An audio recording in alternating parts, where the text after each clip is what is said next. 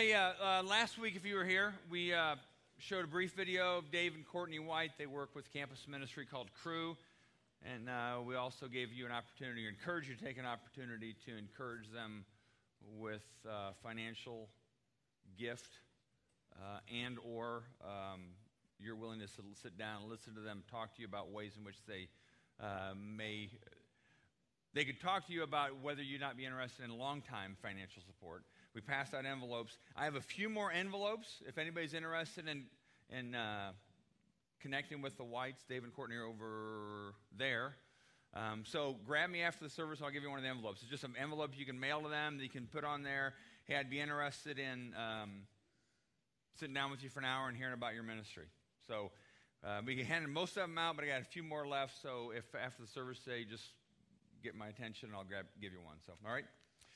Let me pray, and then we're going to look into God's Word this morning. God, we acknowledge that your Holy Spirit's real. We acknowledge that your Holy Spirit is present today.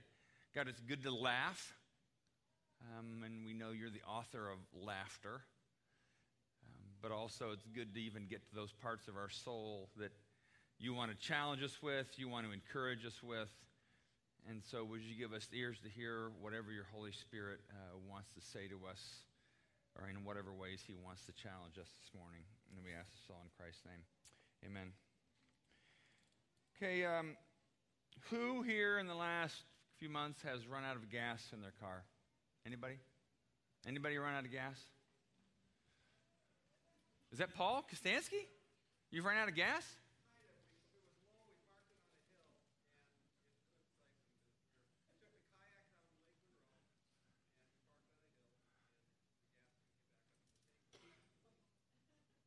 And did what? You had to roll down the hill? No. Oh. The car was parked on a hill. Okay. And because of being on a hill, the gas couldn't make it to the place where it runs from. So there was gas in the car, but it did run out and we couldn't get it started. We had to get more gas. Okay. How many of you regularly run your gas meter like close to the E and just kind of put a few gallons? Wow. A few gallons in at a time. Yeah, that's okay. How many people right now your E-light is on when you were driving to church? Anybody? Okay. All right. Wow. That's more than I guess we do too, so we always see who's supposed to go fill it up. Here's the question, though, in terms of another gauge, another tank. How's your hope meter reading lately? How's your hope gauge? Hope in terms of that part of you that is looking and hoping for what God you want to see God do in your life, some change in your life, not just change of status, change of place, change of job, but something that you want to see transformation in your life over.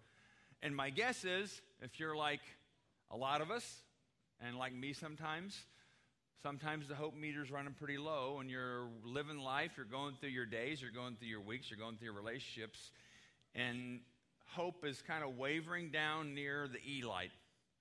And for all I know, and I'm not making light of this, there are some of you who came here this morning where your light is on in terms of the amount of hope you have in your own heart and your own spirit about what you see or what you think God even wants to do in your life in the future. Maybe it's an issue in your family, with your kids, in your marriage, with your money, with your own kind of personal, private life. Maybe there's something you've given up hope on. Like, I don't think that's ever going to change. And maybe your hope meter is really low, and you're not even sure whether you should hope anymore because it's only disappointed you. You're not even sure if God, you know God can, you just don't know if God can or wants to for you. Because you're not sure anymore because the needle's been so low so long. Or maybe like the Costancies, you park your car on a hill and the meter just is even reading less and it can't get there. What do? What do you do when hope is low? And do we just hope because the Bible tells us to, or are there reasons we can hope? And what does hope mean that God's going to finish his work in us? Well, we've been doing the last number of weeks, we did a series in the book of Daniel, Old Testament book of Daniel. And this is a case where I kind of subtitled it, Stretching Far, Far Beyond Comfort, because the situation of Daniel was they were way away from their homeland, and hope was really, really, really low. Now, just a real quick, take a back picture. Go to the next slide here. Make sure you understand where Daniel fits, because sometimes people don't always know where some of these things fit in the story of the Bible. So I've kind of made, that you have the Old Testament starts with creation, this book of Genesis. The patriarchs, Abraham, Isaac, Jacob, that's part of Genesis. That's kind of the second scene. If this was a DVD, scene selector. Then you have the Exodus and the conquest, where the people, because of Joseph going to Egypt, Joseph goes into power, but the whole of his family then goes to Egypt. Because there's a famine, they're stuck in Egypt. They're slaves in Egypt, and then Moses enters the story, and they leave Egypt and they go to the Promised Land. All right. Then you have what people refer to in the Bible as the United Kingdom. They get to the Promised Land. David becomes king. First Saul, then David, and then you remember Solomon. But David is the king under the United Kingdom, where all of Israel is under God's people, is under God. And then there's the divided kingdom. Solomon has two sons, and there starts to be some division and different people. And the country of Israel is split. And part of the splitness is not only because this is infighting, but to some degree, God begins to judge his people because they're not listening to him anymore. And then things get progressively worse in the last phase of the Old Testament. So the divided kingdom would be like in Samuel, 1st and 2nd Chronicles, 1st, 2nd Kings, is when the kingdom's all united and it starts to divide. Then you hit some of the prophetic books of the Old Testament, the books of the prophets. And it's often, and much of it is about the exile where God's people and God's land, Israel, Jerusalem, becomes devastated and overrun by enemies, and the people are in exile. They're taken to other parts of the country. Their homeland is in ruins, and hope is at an all-time low. All right, so that's where Daniel fits in. It's one of what's called the major prophets, only major because it's one of the bigger of the prophetic books in terms of just actual length in the Bible. So there's 5 different major prophet books, and there's a bunch of minor ones, and minor doesn't mean they weren't important guys. It just means for some reason they didn't write as much. So this is Daniel. So go to the next slide. So here's the situation. Like I said, the yellow is modern day kind of boundaries and country names, just to kind of give you some context here. The green would be, well, Jerusalem is still where Jerusalem was, but Jerusalem is where Daniel, his family, his friends lived or around there. Jerusalem was crushed by King Nebuchadnezzar. Nebuchadnezzar was the Babylonian king.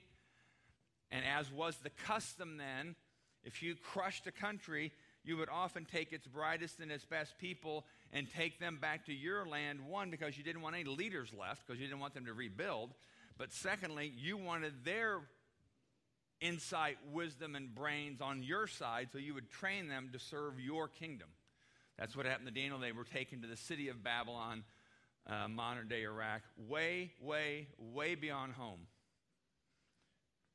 And way, way, way beyond hope. Because not only had they seen their homeland destroyed and Jerusalem burned to the ground, they were taken so far away, and the idea of ever getting back home, ever getting back to rebuild the temple, which was the center of their hope in God, the possibility of that was incredibly, incredibly, incredibly remote.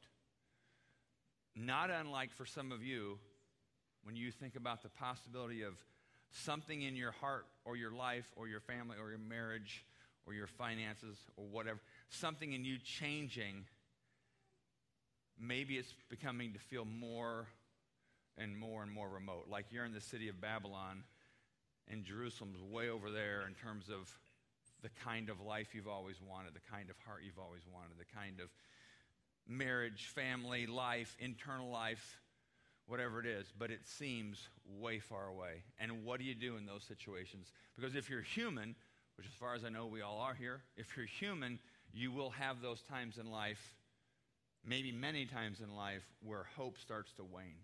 Because you just kind of wonder, is God doing anything in my life? You think you're doing all the right things, you're crossing all the right T's and dotting all the right I's with what you think is supposed to be the religious life. You go to church, you read your Bible, you do all those things. But when you look at you now and you look at you X number of years ago, you're like, I don't know if much has changed. So then your hope for now and a later slide shot that are different kind of think, I don't know if God's really changing anything. But you're still here. I mean, you have faith, but hope is kind of waning. All right? So that's kind of the scenario here. Now, last week we looked into Daniel 2. Go to the next slide. Daniel 2. Remember, Daniel and his friends, his colleagues age-wise. So Daniel was probably 18, 19, 20. We don't know. Young adult, though. Late teen, young adult. He was being trained to be one of the advisors for King Nebuchadnezzar. Nebuchadnezzar has this really, really, really unsettling dream. And the Bible tells us he couldn't even go back to sleep. He was so unsettled by it, he called all of his advisors in, and which would almost be like calling his political advisors in, the best psychologists, the best philosophers, the best academics of the day, and said, can you tell me what my dream means? And then he said, as a matter of fact, not only that, I want you to tell me what my dream was. Because if you can't tell me what my dream was, I won't trust your interpretation. I mean, he was unsettled by all of this. And if you remember from last week, all his advisors were like, well, king, nobody's ever asked to tell what the dream was. Only the gods can do that, and they don't walk here among men. Nobody. So the king gets so irate. Obviously a very unsettling dream. He's like, okay, I'm going to kill all my advisors, which is pretty radical. But he's like, essentially, if nobody can tell me what the dream was, you're all dead.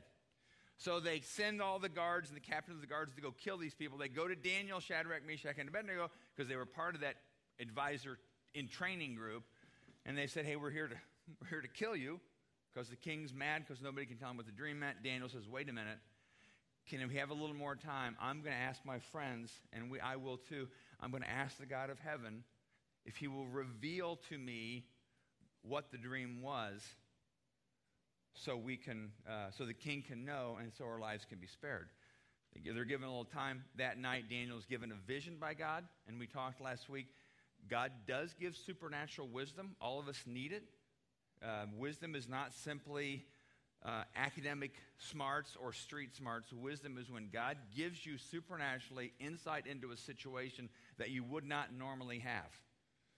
All right? So that's what biblical wisdom is, insight from God into a situation you wouldn't normally have. So God gives Daniel insight into a situation he doesn't normally or humanly have.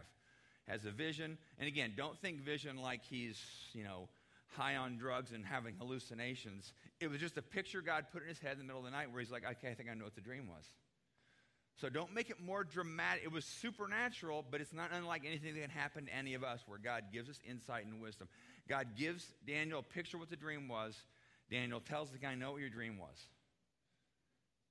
And remember last week I said, Daniel said, go to the next phrase. That part ended with, Daniel said to the king, he who reveals secrets has shown you what's going to happen, and it's not because I'm wiser than anyone else or I know the secret of your dream, but because God wants you, and here read this about you as well, God wants you to understand what's in your heart. So when God gives wisdom, he's helping you and me understand things in our heart that we can't quite figure out. All right, so that's what we talked about last week. Now, Daniel goes on to interpret the dream for the king, and this is where the whole idea of hope came in. So let's go ahead and start here. In Daniel chapter 2, this image is part of the dream that Nebuchadnezzar has. So I'm going to start in verse 31 of chapter 2. So listen, and as I read this, it's describing this particular image. In your vision, your majesty, you saw standing before you a huge, shining statue of a man. It was a frightening sight. The head of the statue was made of fine gold. Its chest and arms were silver. Its belly and thighs were bronze. Its legs were iron, and its feet were a combination of iron and baked clay.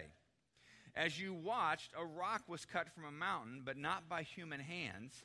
It struck the feet of iron and clay, smashing them to bits.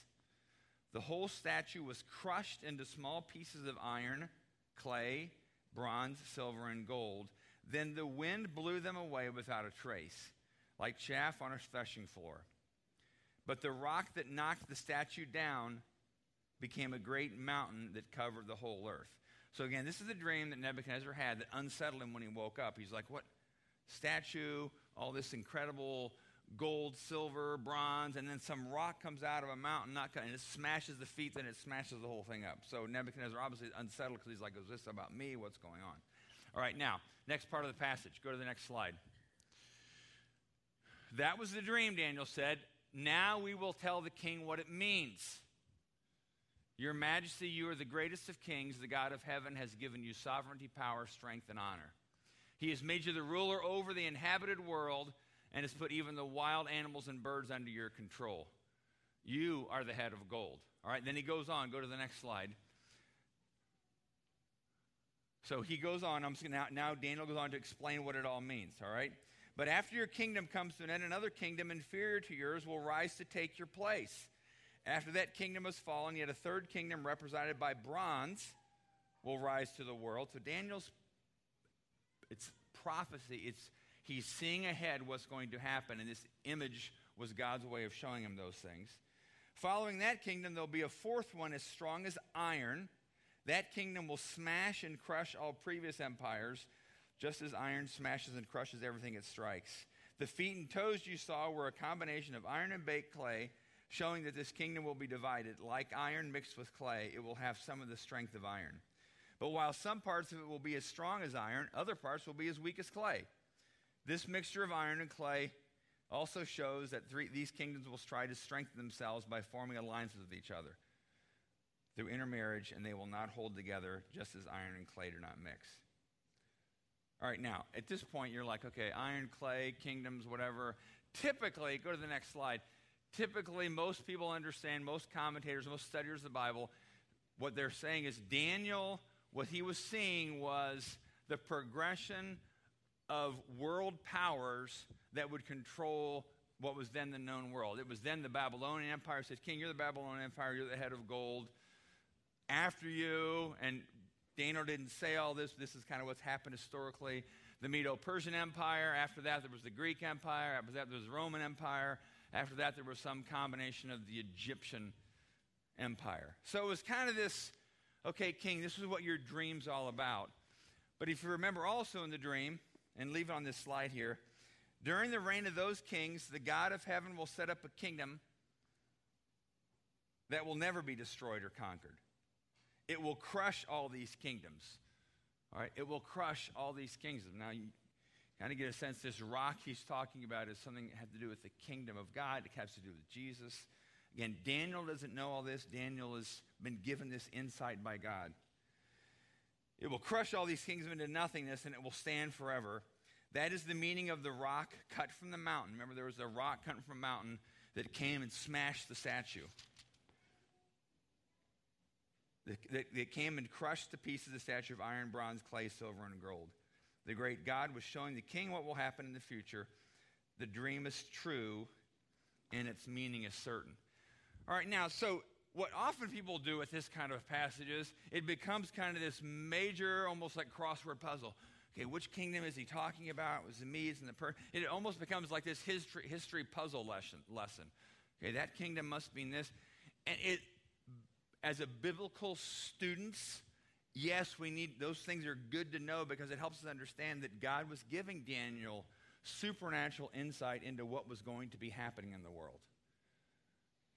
But if you simply stop and say, okay, we filled in all the blanks, we know what's this and what's that, and we know which empire is this, and wow, what a neat dream, and wow, that God knows the future.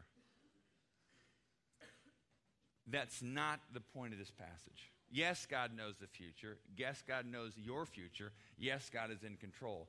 But back up for a second and think about who this book was written for.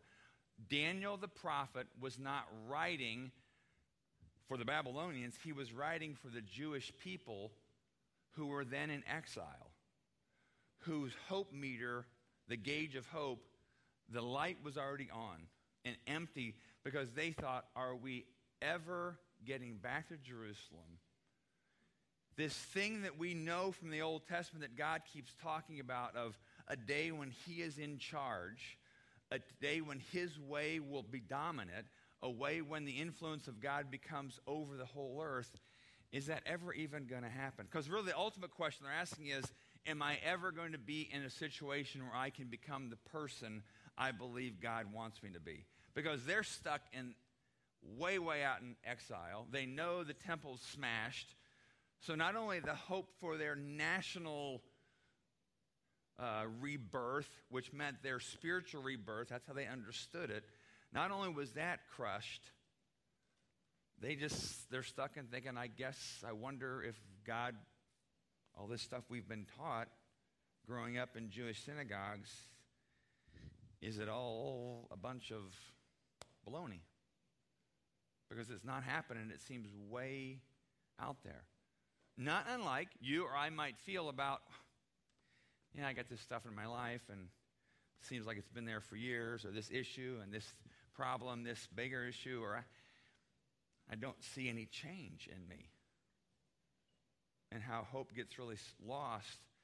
So now put yourself in the mindset of you're the Jewish people, we are the Jewish people in exile, and we're reading this, and the message that God is telling these people, us, through Daniel is that what you're experiencing right now is not the end of the story. The end of the story is that the influence of Jesus will prevail in the end of all.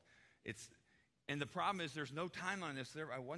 No, we don't know. You don't know exactly the timeline that God's going to work things out in your life. But what Daniel is writing this, the reason God has Daniel write this is not for history buffs to figure out what's going on. It's so those who are frustrated, lost, and hopeless about their own spiritual lives, the Jewish people at that time, can be absolutely sure that, there's going to be there's actually going to be more problems in the future. But in the end, the kingdom, the influence of God prevails. In the end, God will prevail. In the end, God will do work in your life. So here's the question I'm going to ask for today. And you have to fill in the blank. The blank that you are now, it's not a question, it's a statement actually. The blank you are now experiencing in your life is not the end of the story. See, because what the Jewish people would fill that in would be exile. The exile that I'm now experiencing, it's not the end of the story. What's the end of the story is transformation. So you might put in there the spiritual deadness that I'm now experiencing. Or you might put the frustration I'm now experiencing. Or the captivity to sin that I'm now experiencing. I can't seem to break out of this cycle of this certain habit. Or the secret stuff in my heart that I can't seem to shake.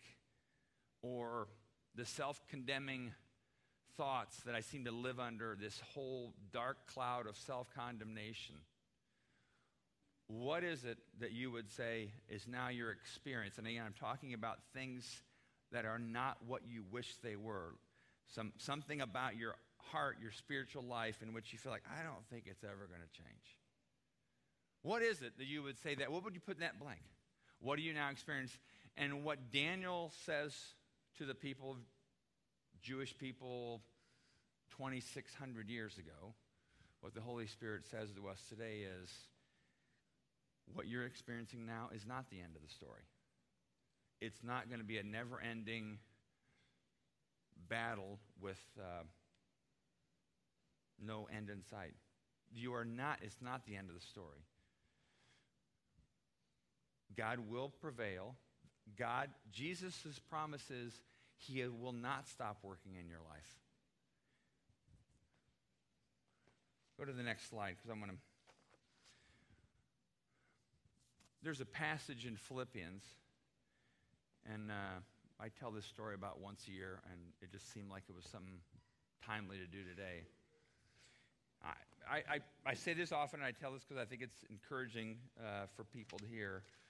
When I was in seminary, my exile, my struggle, my hopelessness, my hope meter being on empty was that I had some degree of an addiction to pornography. I was in seminary trained to be a pastor, so you figure that one out. Figure out all the self-condemnation that was going on in my mind. And all the hopelessness, the feelings of exile, the feeling of, I've tried to battle this thing for years and no change happens, so maybe this is as good as it gets.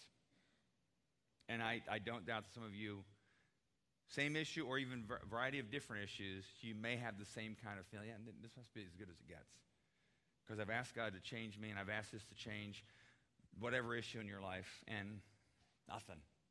So it must be as good as it gets. So I guess I'll keep going to church, read my Bible, check those things off just to make sure I keep my ticket valid for heaven. But in terms of joy or fullness of life in this life, I'm just going to give up on that one because it's not happening. All right? That's how I felt. And I was trained to be a pastor, so again, to go figure the complexities of my own person at that time. So I was about, the E was about as low as it could be. The light was on, and I was probably running on fumes at best. And one morning, and this was actually this particular weekend, it was the lowest.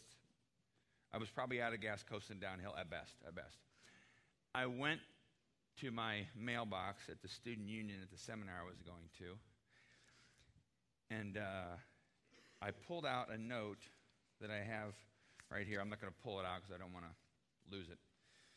Saturday, February 11th, 1989 is when I pulled this out. So some of you weren't even born then. So God did work then, but you weren't born then. And here's what this person wrote. I believe absolutely because God had given them supernatural insight and wisdom that they needed to pass on to me. Because this person had no idea of the hopelessness that I was experiencing about how I filled in the blank of the exile of my life, all right? This is what this person wrote, and they didn't even sign it. It's anonymous, and to this day it's still anonymous. So although I don't know you well at all, and this again, I'm reading this on a Saturday morning when the empty light is not just on, it's probably flashing at me, all right? Although I don't know you as well, except as a teacher or I taught an undergraduate class of computers. I don't know much about computers now, though, but I used to. I felt led to drop you this note. I cannot help but be struck by the intensity of commitment which you have to the teachings of Christ. It's encouraging to me to hear about your stories and your devotionals. I appreciate them because you point our focus to the greatest teacher of all and not to a career or as to a technique. And again, know that even though I was doing that, the E light was on. Hopelessness was like stirring in my heart deeply. I cannot help but think that God has used that zeal and enthusiasm to plant seeds in the lives of others and to encourage them. However, I know that desiring to serve Christ takes as much energy and that Satan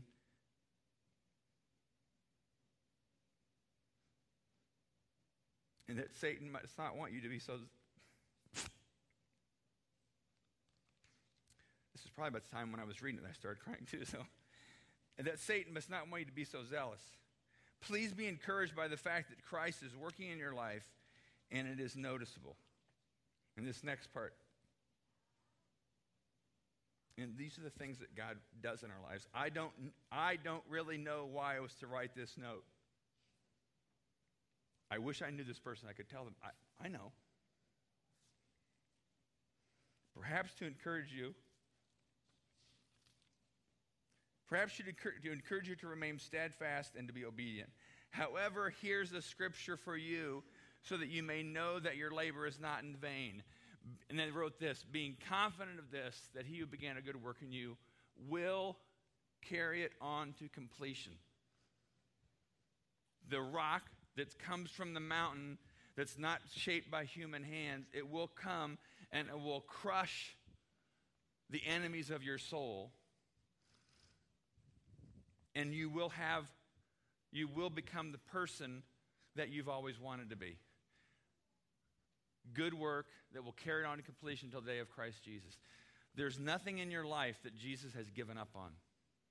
There's absolutely nothing in your life that Jesus has written over it, hopeless. Nothing. Even though you've written it, and you may have written it in ink, there's nothing in your life that is hopeless. God knows exactly the nature of what you want to see change in your life. He knows your joys. He knows your spiritual victories. He also knows those places where you're hitting a spiritual wall and you're thinking, is this ever going to change? Just like Jews in Babylon. We're stuck. Never. We're never going to be the kind of people we thought we're supposed to be. Being confident of this, he who began a good work in you will, not might, not maybe, not if he's in a good mood, but he will complete what he started in you. He will. Even though you give up on yourself, God will not give up on you. So I don't know what your fill-in-the-blank phrase was, but be confident, like the people of God 2,600 years ago were to be confident. Be confident that God will not stop supernaturally working in your life. Because he knows what you can be. He knows how full of life and joy you can be. And that's exactly what he desires. And he will not stop till he gets there. Do not give up hope that God can do those things.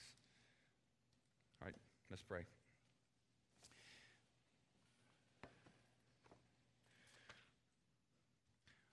God, for those here today, which may be many, who could easily identify a seemingly hopeless issue in their life, God, I pray that you, by the supernatural influence of your Holy Spirit, that you would sear the word hope across their soul, like a neon light flashing. And that hope would be a hope that grows, that the light goes brighter, and that even this week, even this afternoon, if they hit a wall that just is, again, back to the hopeless wall, or if the bright empty light starts flashing at them, I pray that your Holy Spirit would intervene and interrupt, and that your Holy Spirit, the light of hope, will begin to flash. That you will, because your promise is, God, you said you would do this, that you will complete what you started in every single woman or man here this morning, or girl or boy here this morning. You said you would complete it. And you said your promises are trustworthy, so we are going to trust your promises and ask you, cry out to you that you will do that. And even this week, that you will help each one of us see evidence of that movement in your life. That you will increase our hope in you. Because, like Pastor Dan mentioned a few weeks ago in a sermon, where else do we go? Where else can we go to be the kind of men and women that we know we're meant to be, and that is full of the life that comes from you, full of the love, peace, joy, forgiveness that comes from you? Where else can we go? So we come to you, and we ask you, and we expect you to keep your promise to us, because we know you're faithful, and you never, ever, ever fail us. And we ask this all in Christ's name. Amen. Hey, we finish every Sunday with communion, and we do that, again, not as simply as a religious ritual. It is a habit.